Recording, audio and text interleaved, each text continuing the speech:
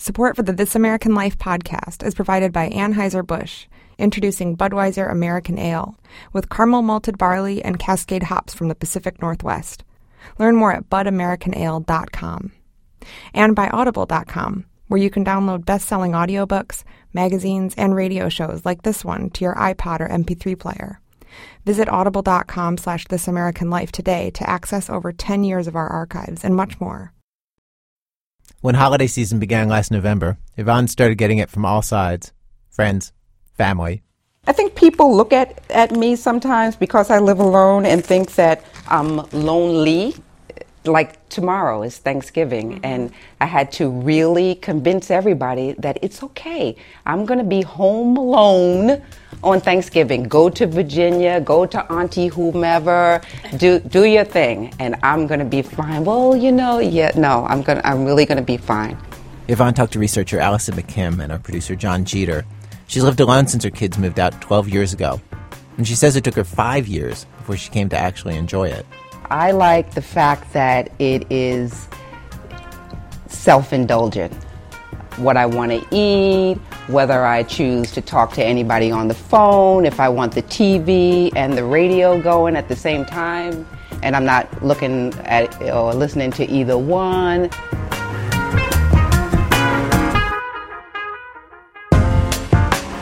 I enjoy cooking, so cooking is not an issue per se, but I don't want to have to do anything. And so I would want to cook when I want to, and I don't even want to compromise on it. Okay, so you do Wednesday and Thursday, and I'll do it when I feel like it. I want to do everything I feel like doing when I feel like doing it.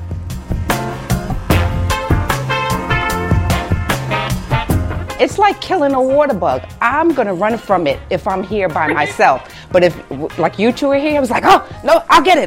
Where's the spray? I can do that with other people. But I can just be the coward that I am when I'm alone, Right, and you don't have to save face. You're not on display. Right, exactly.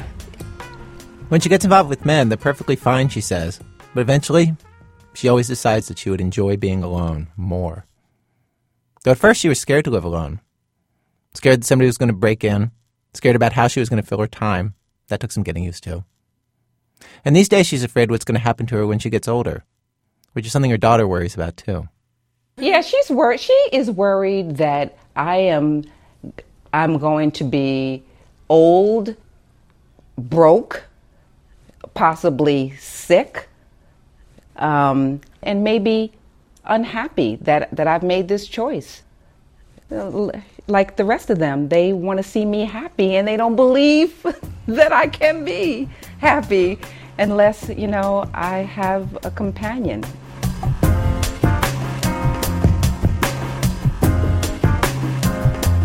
Every now and then, the thought occurs to me, what if they're right? It does happen every now and then. What if they're right? What if this is as good as it gets right now, and then I'm on the steady decline. You'll have to interview me in 20 years. When I'm saying, why didn't you stop me then when I had a chance? I don't know. I'm good right now.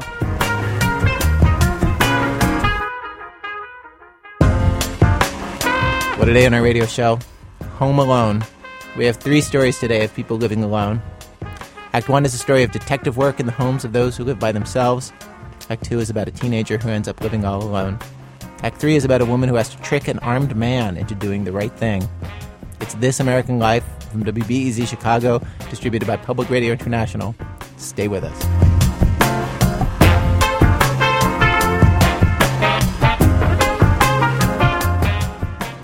Act 1, a plot without a story. You may remember a couple years back in Chicago in 1995, over 700 people died after a massive heat wave.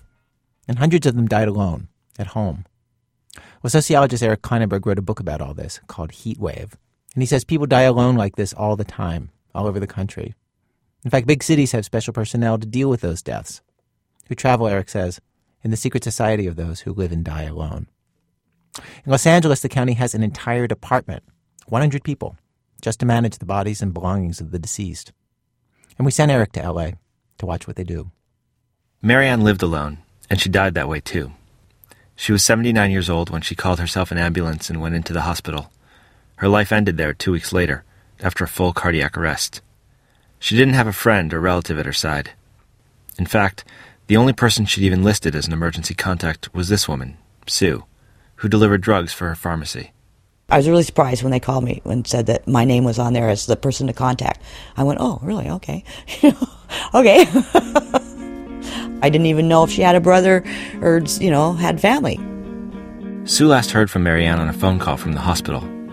She left an urgent message, pleading with Sue to feed and look after her dogs, who were chained up outside the house.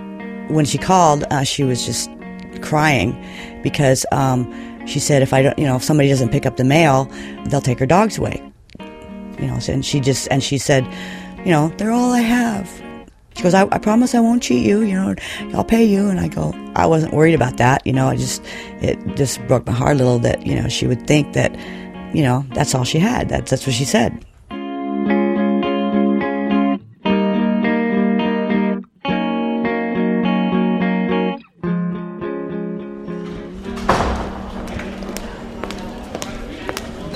This is the hospital where Marianne died. It's been 2 weeks, and her body's still here. No one's planned a funeral or even picked up her things. The only personal property left at the hospital, according to their records, is a purse with glasses. This is Emily Isa. She's a deputy investigator for the Los Angeles County Public Administrator, which means she's sort of like a detective for people who die alone. Emily combs through the remains of people's lives, trying to figure out what they've left behind and who should get it, searching for next of kin. Emily and her colleagues get 3,000 cases each year. Hi, I'm here to see Carla Moreno in Patient Services to pick up some property for a decedent. In this case, Marianne was single, with no known siblings or children. But she owned her house, she had a bank account, and who knows what other valuables in her home. Now someone stands to inherit it, and it's Emily's job to find out who. She's looking for someone who knew Marianne to lead her to a relative. There's also the question of who's going to bury her. Before Emily's finished, she wants to resolve that too. We start our search at the Patient Services office. There's a nun working there, and at first we think she might know something helpful, because when she sees Marianne's name on the case file, her face lights up. Oh, I know her. Yes. How well did you know her? I just met her a couple of times and was able to visit her. Yeah, just when she was here. So, anyway, so let's just have you... mention anything about family to you? No. Did she ever? No. The nun hands Emily a big plastic bag. Inside is everything Marianne brought with her to the hospital, and Emily starts combing through it, looking for clues. There's a fluffy blue robe, a small black purse. There's some medication, some baby powder, just some glasses. Typical things you'd find in a female's purse. These are coupons. And here's the ads that she got the coupons from.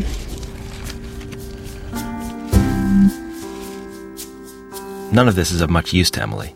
She needs contact information, an address book, a cell phone with some names on the speed dial. There's nothing like that in the purse. She finds a notebook, and she flips through it in search of a personal note, maybe a list of last wishes. But every page is blank. What she does get is a set of keys to Marianne's house, and Emily tells me that the best-case scenario is that once we get there, we'll find a will or some instructions. That only happens rarely, and in her line of work, it's like hitting the jackpot. I've been out to a case where I walked in, and on the nightstand next to the bed, it said, in case of emergency, and I opened the envelope, and it had listed everything that I would want to know, and I'm like, wow, it's 5 minutes, and I'm done. Marianne's case isn't that easy.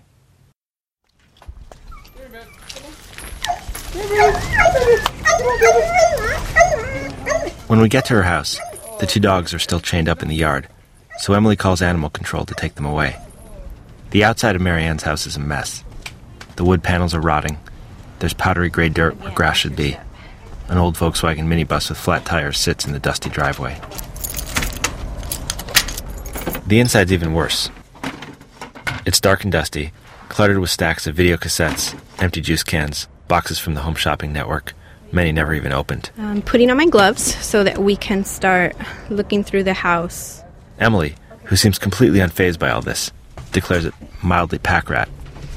I mean, this seems really pack rat to me. There's not an inch of... You can walk on the ground. You can still see the ground. We see plenty of cases where you can't even walk on the ground. There's no floor because it's packed with stuff where you're climbing over. Emily is so used to places like this that she never goes on a search without gloves and tennis shoes, not to mention a mask, in case the person died at home and wasn't found for a while. Usually she has to dig around. Emily doesn't just open drawers and medicine cabinets. If she has to, she climbs to the attic. She breaks down locked doors. She once found someone's business records in a refrigerator. Okay, so let me start poking around here. Emily's searching through Marianne's living room. You can tell she's basically condensed her life into this one area. There's an unmade, makeshift daybed in front of the dusty television. So right now I'm just lifting up all of the different layers of the bed, the padding and blankets that are here. You'd be surprised how many times we actually find people that hide money and things under their bed. But there's nothing under there. Just stacks of egg crates and musty blankets. Oh, back here, this is a table and chairs. There's an entire dining room set hidden under the clutter. Emily seizes on a stack of mail and canceled checks and starts rifling through it, but she doesn't find what she's looking for. No business card from an attorney, no photos of friends or relatives, not even a personal check, just payments to AARP, Ladies' Home Journal, TV Guide. In fact, there's not a single sign that there was another person in Marianne's life, and I find that much stranger than the mess. Is this unusual? I mean, we've now been here for maybe 45 minutes and we've not found a single personal item. Not at all. It's not unusual. Not at all. It's hard to describe, but there is a common thread that runs through a lot of our cases where it's just like this. People surrounding themselves with things rather than people. But she's surrounded herself. She almost built herself into like a little cave here behind all of her stuff. And you can tell that this is where she spent most of her time. Emily's just looking for contact information, not to piece together someone's life story. But sometimes she gets those stories anyway. She tells me about one case that she can't stop thinking about. A woman's husband died in World War II. She survived another 60 years, but her personal correspondence was a record of how she'd tried to avoid moving on. I found the letters from the military telling her that his plane went down and that they couldn't find him. I found a letter that said, "We found his plane now and he's still missing." And then I found the final letter that said, "We found your husband's body." And she stopped living. Never remarried. They never had children. I mean, she just was, it was like a time warp, you know, that she just completely cut off the rest of the world.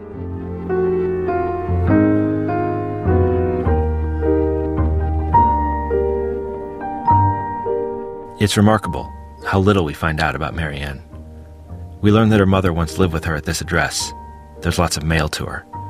Her father married 4 times. Her mom was the 3rd marriage.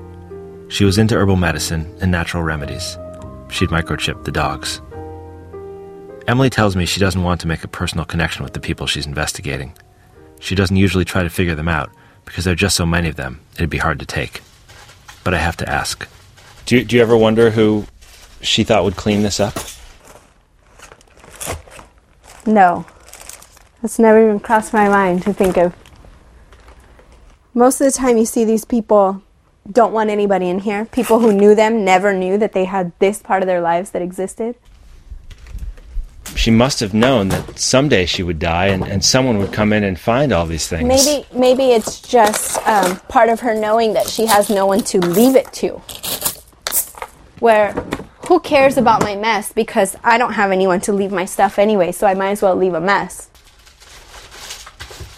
After nearly 2 hours, the only thing we found that might help Emily find a relative is a 30-year-old Christmas card addressed to Marianne and her mother.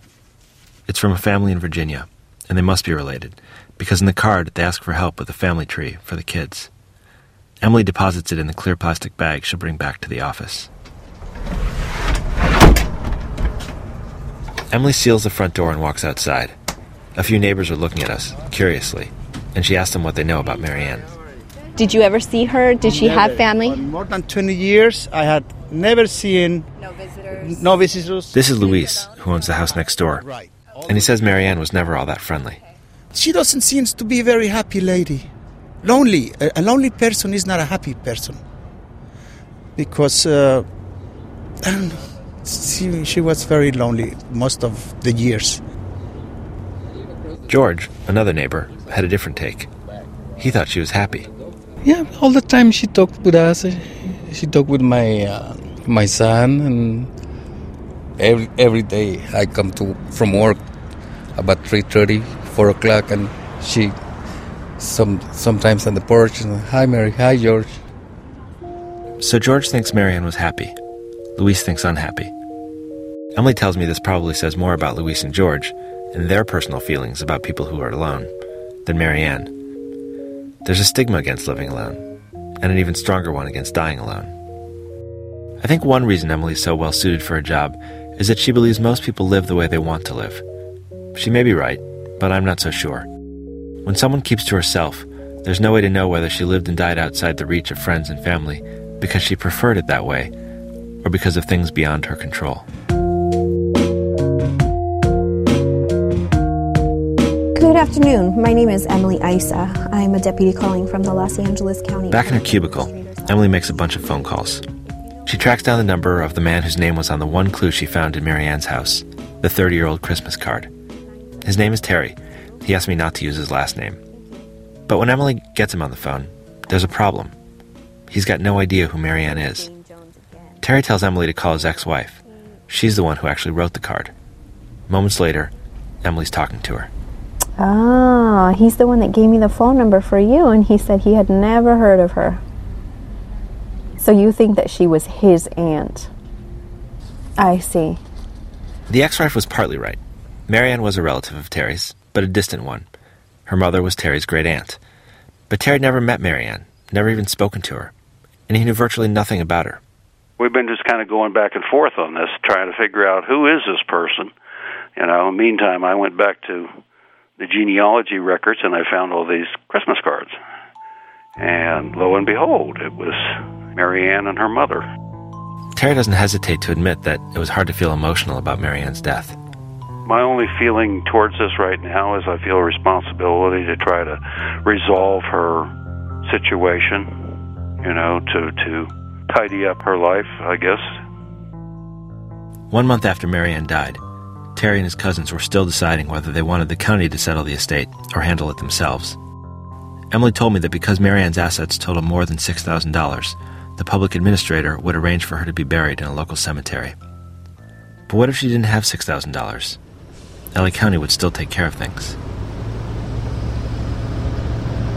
Honored guest, on this day, we are gathered here for the annual mass burial, committing to this earthly resting place 1,918 brothers and sisters of humankind who passed away. When people die alone here without the money for burial, their bodies are cremated and their ashes are stored in individual boxes for 4 years.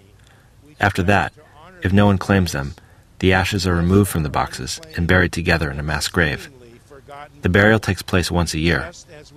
This year's ceremony happened just a couple weeks ago. We desire to honor these lives and the deaths of our unclaimed and seemingly forgotten people. We're in the corner of a massive cemetery, right next to a construction site that's torn up the whole street. The service is heartfelt, but a little empty too. Besides the chaplain, only 10 people, all county employees, showed up for the service. One of them pointed out the tiny plaques that mark each year's gravesite. The remains of 1,900 people fill a hole that's 10 feet long, 8 feet wide, 8 feet deep. Look right over here. Half covered in dirt and sand, you've got 1984, and then 3 feet away is 1969, and there's 1966. And if we walk up this road, the numbers are going to keep dropping off and off and off and go decades back. And you think about right here, in the span of just 3 feet, are the remains of thousands of people. And from 10 feet away, you would never know that these plaques are here. Right here, all these thousands of people who lived alone and died alone aren't alone anymore. Of course, being mourned is a kind of privilege, one that only comes to people who are actually close to other people. Whether they lived alone by choice or by accident, Marianne and those 1,918 dead won't get that luxury.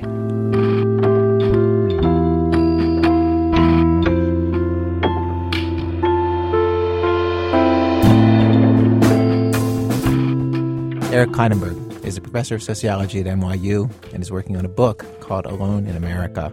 Thea Challoner did the reporting at Evergreen Cemetery in Los Angeles. In the end, Marianne's family said that they're going to step in and take care of everything after her death. They'd be responsible for burying her or cremating her, and they'd clean out her house, where, a month after her death, there was still a working phone line and an answering machine.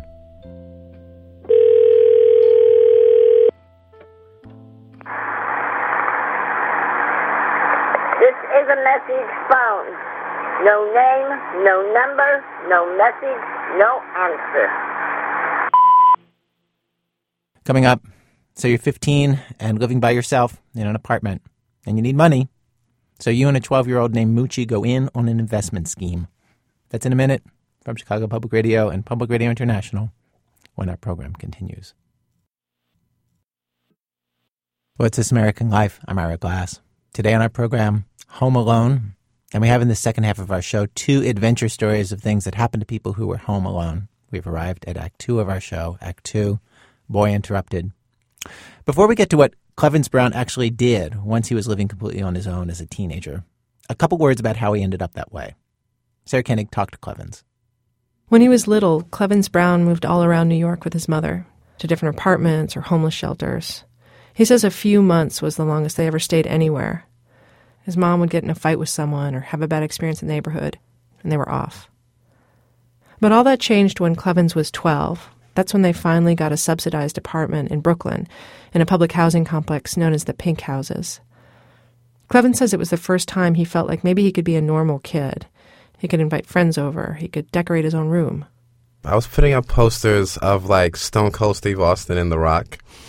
And I also had posters of Kid Rock and Limp Bizkit, decorating our refrigerator, stuff like that. Like, stuff that we never really got to do because, since we didn't really own the house, we can't really do that.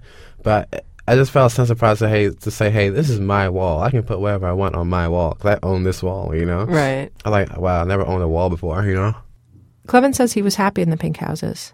He liked school, and he had a couple of good friends in the project. And then one day in the spring, when he had just turned 15 and was about to graduate from 8th grade, his mom got sick. We were just watching television. We were watching WB. That's basically what my mom and I do every night. We watch the WB or we watch UPN. And we were watching this one episode of The Fresh Prince. My mother and I have seen this episode 1,000,000 times. And a joke came on. I forgot exactly what Will Smith said. But it was just one of those jokes that Will Smith said that we would always laugh at. And I just found myself that I was the only person laughing. Mm-hmm. And then my mother was just like staring at the television blankly. And I said, Mom, you didn't think that was funny this time? And then she just remained quiet. And then she asked me to make her some tea, which really, in my house with her, is really skeptical because my mother never makes me do anything for her. So when she asked me to make her tea, I felt something was wrong. Mm-hmm. So while I was making her the tea, I just heard like a boom sound, like she just hit the floor. Next thing you know, I walk into the room, and then my mother is just like holding her stomach, and she's like closing her eyes and scrunching her teeth. She's like screaming and everything. Now, my first initial reaction is to call 911 and like run to the house phone, but then I realized that the house phone is disconnected. So I run downstairs and I find a payphone, and then I call 911. The operator responded by saying, 911, what's your emergency? It took me about 10 seconds to respond to her. I mean, I wanted to tell her that there was an emergency upstairs, but at the same time, I didn't want to speak up about that because I felt that if I spoke up about that, some way, somehow, child services would be involved, and that's really the last thing I wanted. Why did you think that? I mean, because I felt that if my mother was going to the hospital, then I would basically be upstairs by myself, and I'm pretty sure that I might be taken away or something like that. Like, the law would not allow a minor to be in the house by themselves. Had you ever been in child services before? No. So you had no experience with that system? It wasn't like, I'm not going back to the foster care or something like that? I was in foster care, actually. Oh, you were? Before. But child services, I got so many myths about it. Like, it's just like the worst thing in the world. It's like you don't ever want to be there. So I dialed 911, and the operator on the other line was saying hello 3 times. And I pretended to be someone else. And I said to the operator, hello, ma'am. There seems to be an emergency going on in apartment 8D at 1165 Stanley Avenue. Is that a character you had like done before? Older guy? You want to know the inspiration for the voice? I do. When I was younger, I was always fascinated at the fact that you can be sitting in a movie theater and there's always like this one voice that you always hear, "This summer, coming to a theater near you." And I'm like, who is this guy? Like, somebody tell me who he is. And growing up, I always thought he was like this huge, muscular dude, like just like really, really large man, and something like Paul Bunyan almost, you know? But so when you call 911, you're essentially pretending to be Paul Bunyan. Pretty much. I guess you could say that. I'm pretending to be Paul Bunyan. Making an anonymous tip.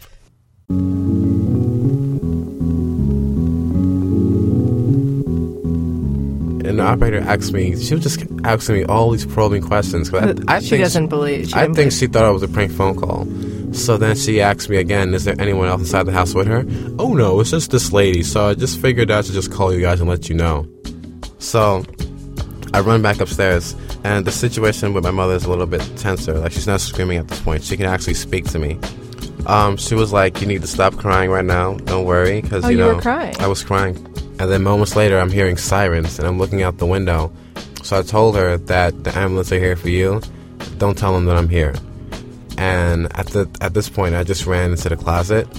I was really panicking right now because I said to myself, here they come. Like, I can hear their footsteps, and like I'm hearing walkie-talkies and static. So I just closed the door in the closet. And then at that point, I was pretty much home alone. Like, they were going. I'm looking out the window, watching them drive along and everything. And I'm just like, I actually pulled this off. Like, I don't believe that I did that.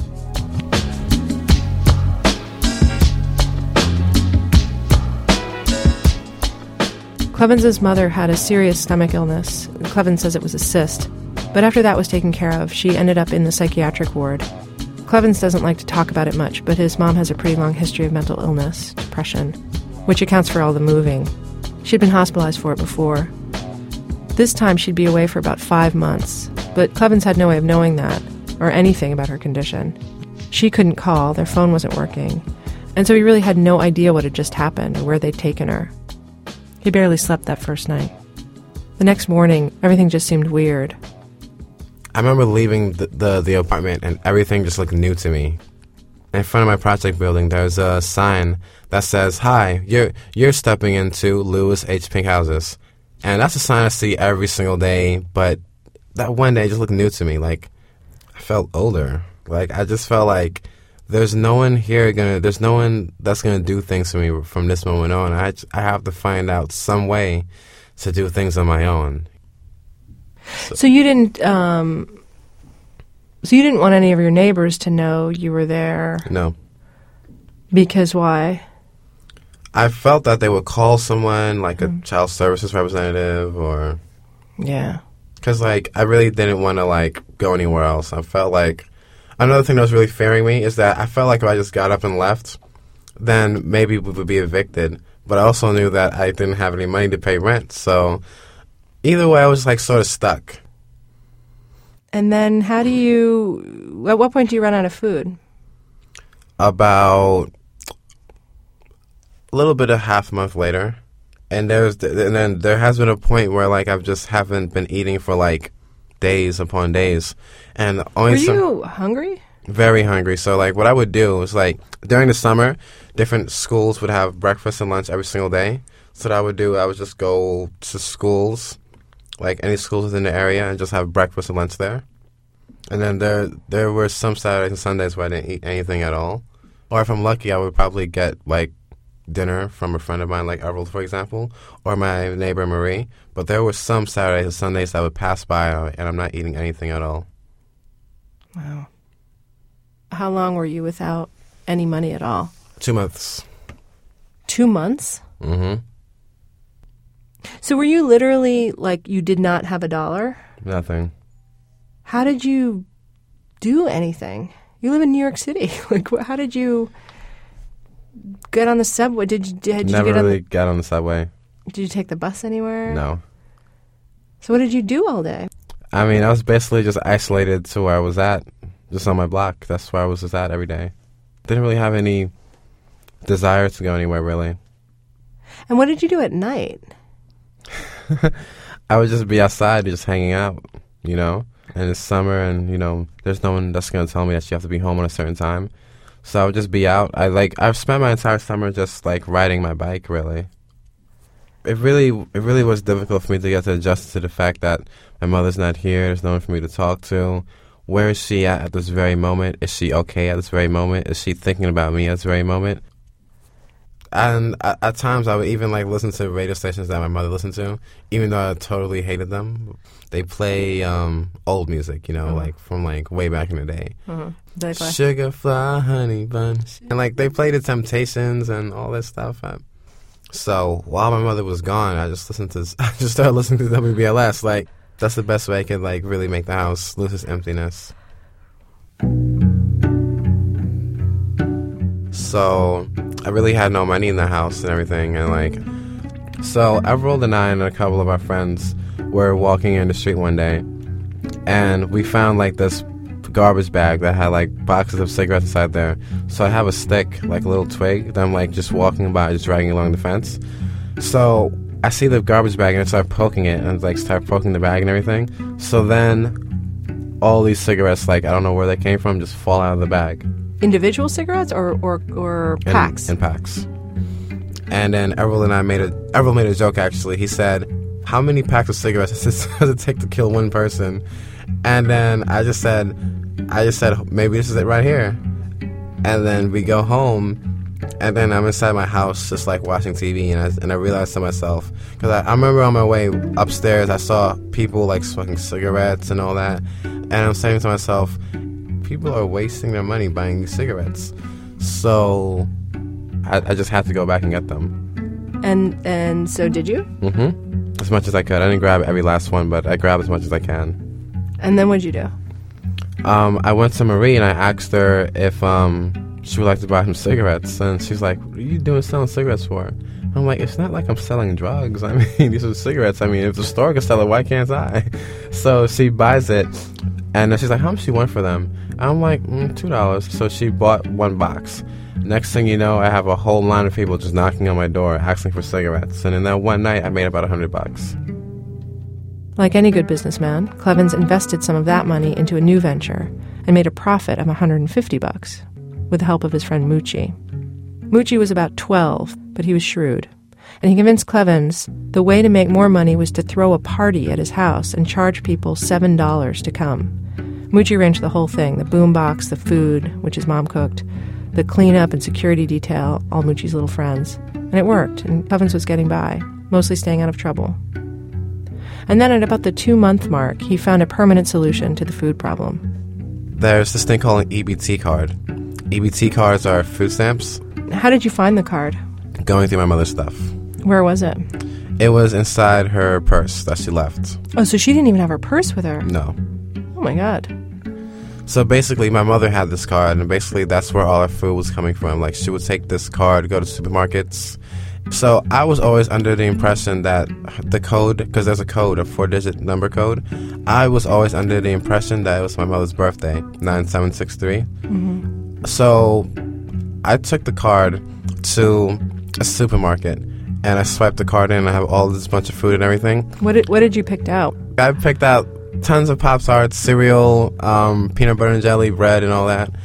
And I just like throw it on the counter, and I swipe the card in, and then I type in 9763. But then the card said, invalid entry, read error. And before I figured out the access code, I would always like go down to the supermarket and just like run a test. I would like take one item and see if I could possibly pay for it by entering this access code. So I'm like trying to figure it out, and I'm just like scavenging through all of her stuff.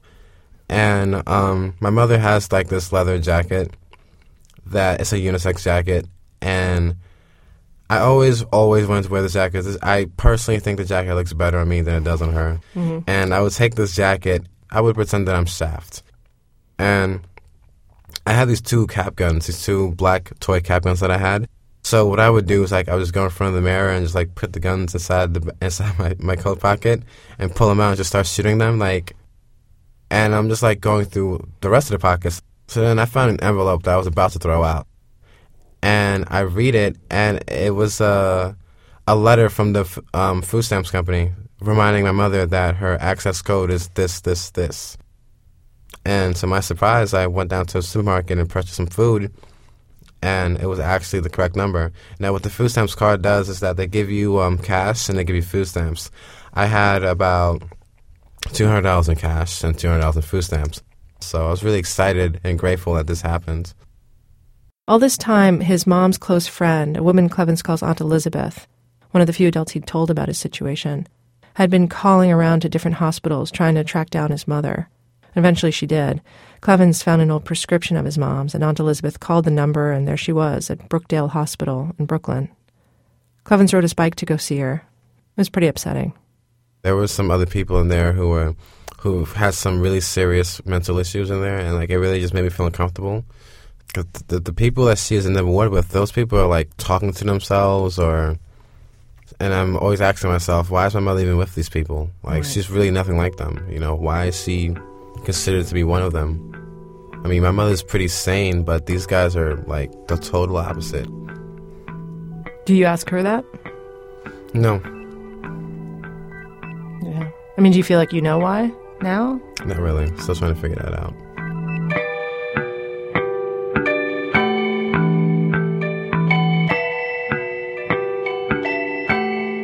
By this time, the summer was almost over. And even though this whole thing had been hard on Clevens, still, in another way, he'd lived the 15-year-old's dream summer. Unlimited freedom, nothing to do but hang out with his friends. But now he had to start high school, all on his own. He was supposed to go to South Shore High School, which he knew nothing about, not even how to get there. He'd never even really been on the subway without his mom. That first day, he asked the train conductor directions to his school, as if the guy was his personal tour guide. He never made it. But on day 2, once Clevens did get there, he was immediately miserable. The place was huge. He says it was like a jungle. And it was so easy to cut classes, which he did, sometimes to go visit his mom. And his grades slipped. And most of all, he hated how people at his school saw him. I didn't want to walk into school being this panicky kid with problems, you know? That's not who I wanted to be. I just wanted to be a regular student. I mean, did you feel like people would look at you and know, like, oh, that kid, you know, nobody's taking care of? Like, did you look different from other kids? Did you feel like you looked different? Were your clothes dirty or something? My clothes were dirty, actually, and I was really antisocial. Like, I didn't really mix with myself with other students and all that. And because why? Like, I just didn't feel like it just wasn't in me. Like, I felt like I didn't know what direction I was going in. I felt like it's like you're being teased, you know, like you have something in front of your eyes, but you can't get a hold of it. Like, I'm always able to see my mother and talk to her, but I don't know when she's going to come out. I don't know how long she's going to be there. And that really just, like, drove me insane. Like, I don't know what to do right now. And I never talked to anyone, never talked to my teachers. Like, there could be times where I'm sitting in a class and a teacher would call my name, and I would just ignore them like they're not even there. Really? Like, don't talk to me, like. Because were you feeling like self-conscious that people would find out? Yeah. I was barely washing my clothes. Could you tell? Could people tell? Yeah. Did anyone ever say anything about it? My guidance counselor, she just said, like, you know, what's going on? Like, I could obviously see something's wrong with you, because that's really a sign of something going on wrong at home when people don't wash their clothes, you know? And what was your response to that? I was just like, are you just attacking me? Like, is that what it is? Like, I didn't see it until now. I didn't see it. I saw it as a way, oh, she's just attacking me. She's just, like, trying to judge and disrespect me, so I'm just going to leave her alone. Like, just forget about it. Forget you too, you know? So did you not go see her again? No, I didn't. And it was because she said that? Mm-hmm. And then one day, the hospital called Aunt Elizabeth and told her Clevens' mom was ready to come home. Prior to that day, the house was extremely messy, and my mother comes home. Were you worried? Yeah, I thought she was really going to freak out with the way the house looked. Actually, like, right before I opened the door, I'm like, Mom, I'm going to, you have to brace yourself for what you're about to see. It's like, there are just so many unholy things going on in this house right now that you do not want to look at. Wait, just describe how messy we're talking.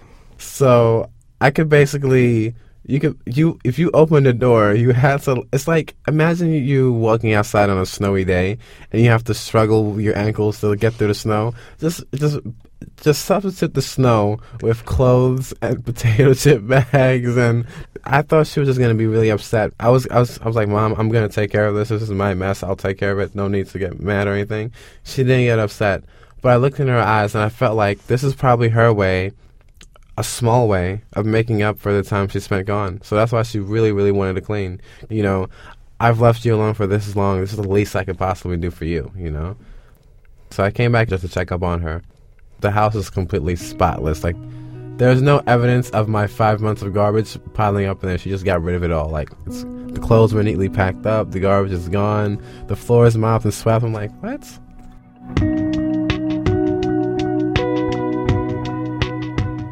Did she ever say anything directly about, like, the time you'd been alone? Did you guys ever have a conversation about it?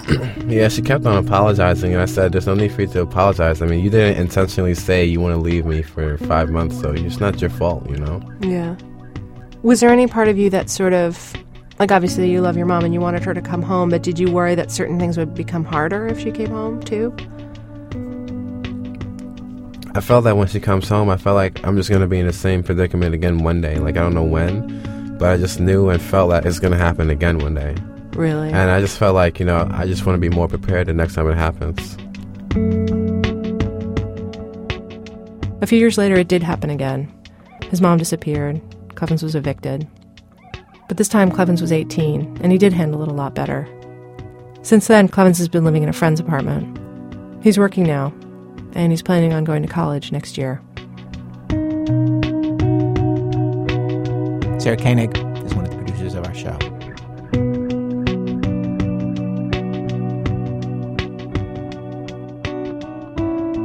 Act 3, The Man Who Came to Dinner.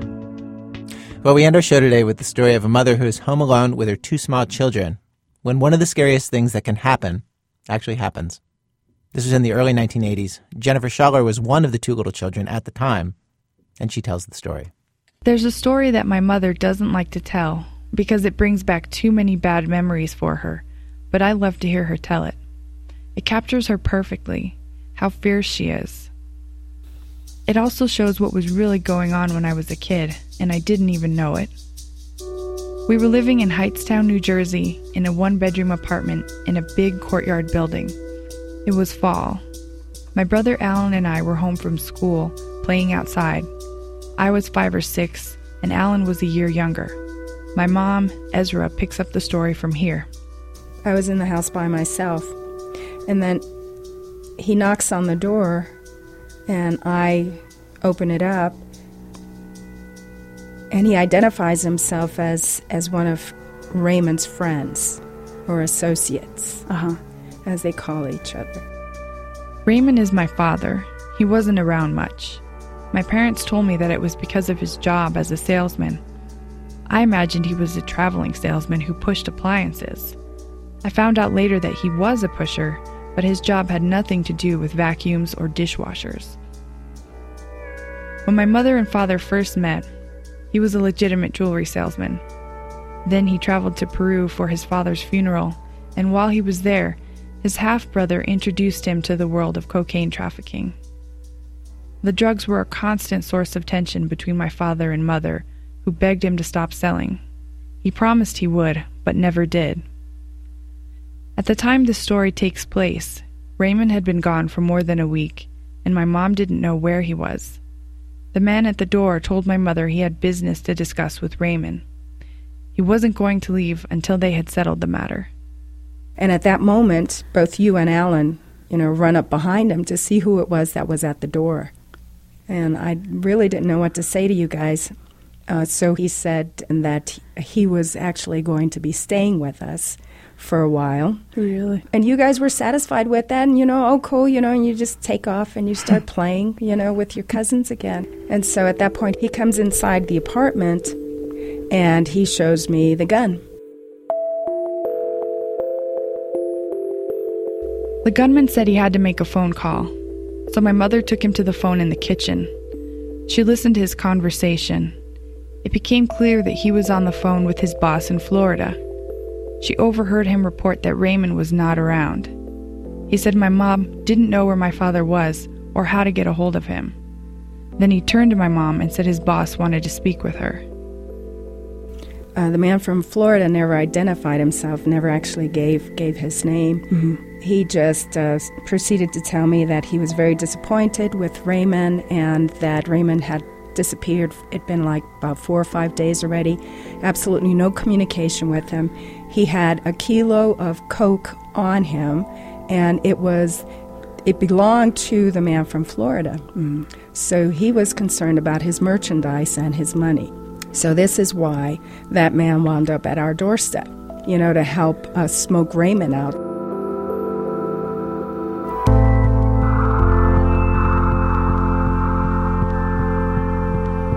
I hang up the phone with the guy from Florida after he had told me that he was going to kill my children and me if Raymond didn't show up. I hang up the phone with the guy and I tell him, I says, well, I guess we might as well get comfortable because it looks like you're going to be here for a while because Raymond isn't going to show up anytime soon.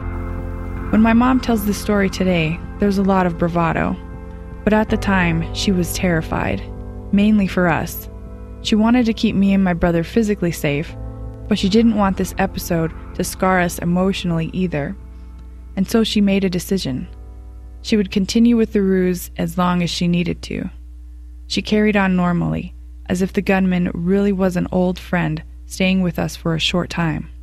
That evening you guys came in, I made dinner for us, and you and your brother just joked around, because you thought he was a friend, of your dad. So you guys were just, being yourselves and joking around and stuff. And I put you guys to bed.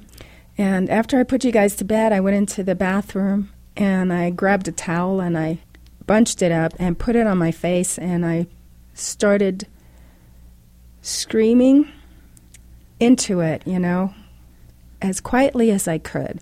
And then I started crying, and then I thought to myself, okay, that's it. This guy can't know that you're upset or that you're fearful, because the moment he sees fear, he's going to think he's got control. So he's not going to get that control from me.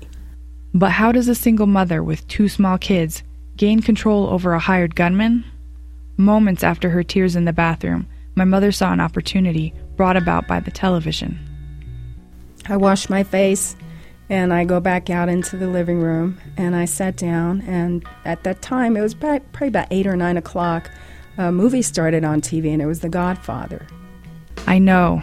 The Godfather. Can you believe it? I started, conversing with the guy, and I told him, I says, yeah, I have an uncle that's in the mafia. As I was telling him the story, his eyes got bigger, and he gets up quietly, and he goes over to the telephone, and he calls the guy in Florida. He's explaining to him, I'm not sure that we should be here in this place with this woman because she has connections. And he was very nervous, I could see that, and then he comes and he sits down. And I just kept talking like nothing, and I saw that I had the upper hand at that moment, so I was going to just go with it. My mother's uncle actually wasn't in the mafia, but his family all believed he was because that's what he told them. He was actually hiding a girlfriend, and later on another family from his wife. He was a polygamist and not a good fella. This lie struck a nerve with the hired gunman, who had settled in and slept nights on the sofa. My mother waited on him, bringing him things to eat and drink. The next day you guys go to school, and I spend the whole entire day with this guy in our apartment. What did you guys do? Just watch TV? Pretty much just watch TV, yeah. And, it was like every hour or 2 hours, the man from Florida would call and try and intimidate me and harass me, asking me where Raymond was and threatening to kill us. And I said, well, I don't know what to tell you, man, but, you do what you got to do. If you feel that you got to kill us, then I guess, I don't have any control over that. This is the point my mother says where her fear turned to rage. She was enraged at my dad for getting us into this mess, at her captor for his intrusion, and at the man on the other end of the phone for his constant threats. So she amped things up a notch. While watching an episode of Miami Vice, she casually mentioned a cousin who was a police detective. This, my mother said, made her captor seem even more nervous. Then she began working on an excuse to see my aunt and uncle who lived in the apartment next door. I had run out of milk, and the guy was insisting that I couldn't go anywhere and that he had to watch me at all times. And I said, well, cool, that's fine, but, we need milk for the kids. And I asked him, I said, okay, you won't allow me to go to the store. Can I go right next door to my aunt's house and just ask her for a container of milk? And he just thought about it. And, he waves his hand at me and says, go ahead, but you better be fast. Come back and you better not be longer than 5 minutes. So I go next door and I tell my uncle what's going on. And my uncle right away grabs his rifle, one of his rifles, and he says, well, I'm going over there, and we're going to take care of this. And I said, well, no, I don't want you getting involved in this. I don't want anything to happen to you. So I said, can I use your phone? Let me call Tito real quick. Tito was an old family friend. He was working as a delivery man at the time. My mother didn't call the police for 2 reasons. She didn't want my father to go to jail, and she also feared that her children would be caught up in a violent mess. She called Tito to ask him to drop by so that our captor would know that we had people, that we were not alone. Things ended up working out better than she thought. The gunman mistakenly assumed that Tito was the police detective my mother mentioned earlier. I guess it was because of the clothing that he was wearing. He had on a dark navy blue T-shirt and dark navy blue pants, and he didn't have any type of insignia on his clothing. And so Tito comes in and he sits down. I introduce him to the guy from Florida, and Tito's, hi, I just thought I'd come by and see how my comadre is doing and find out how the kids are doing. I haven't talked to them in a while. So the guy kind of slowly weans his way, back towards the telephone in the kitchen, and he's on the phone again, and I tell Tito, I says, Tito, shh, listen to what he's saying. And he was in a panic. He says, I'm leaving. I am not staying. You do whatever the hell it is that you need to do, but I'm getting the hell out of here because her cousin, who's the detective from New York City, is here. What the hell am I supposed to do now? The man on the other end of the phone somehow talked him into staying, and he did for 3 more days, with me and my brother coming and going to school, and my mother waiting on him hand and foot. But by this point, the only person in the house who seemed afraid was the man with the gun. Which brings us to what might be my mother's greatest triumph.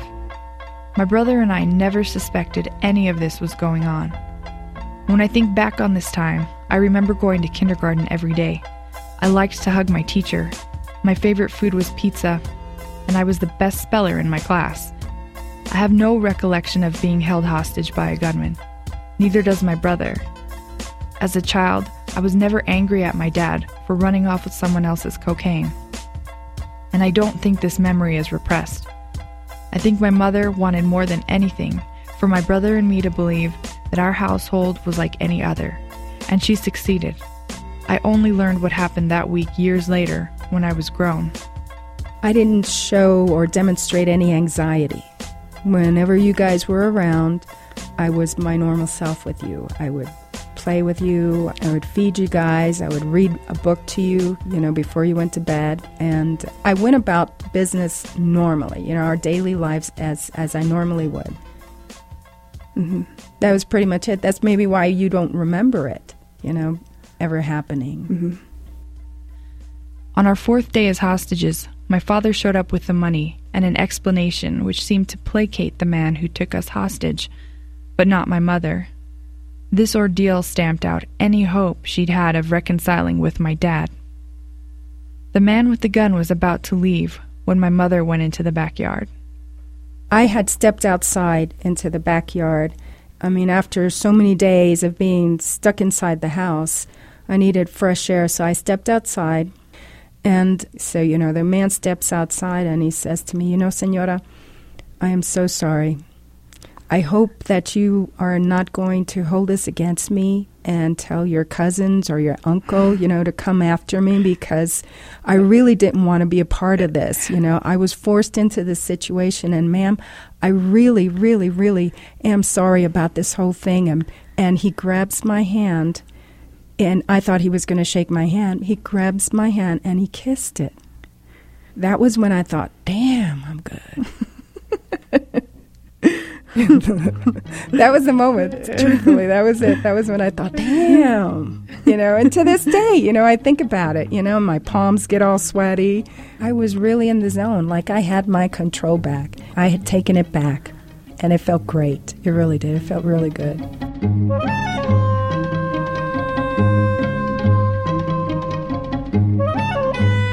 My father went on selling drugs for years. When I was 11, he went to prison. But my mother says this experience changed her. Nothing rattles her, even now, she says. Not long ago, a client, my mom's an insurance agent, became irate with her and from across the desk in her office threatened her with bodily harm. My mom, all of 5'2", says she stood up, stepped out from behind her desk, and said calmly to the man, "We'll have at it." The man walked out of the office in a huff and never bothered her again. Jennifer Schaller lives in New Mexico. I'm tough with my stuff. Too tough for Mr. Big Stuff.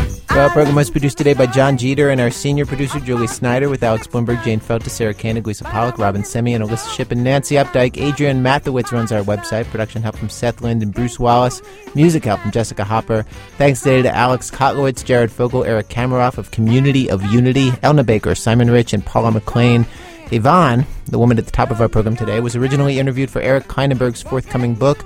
That research is funded by the Robert Wood Johnson Foundation. Our website, where you can get our free weekly podcast, www.thisamericanlife.org.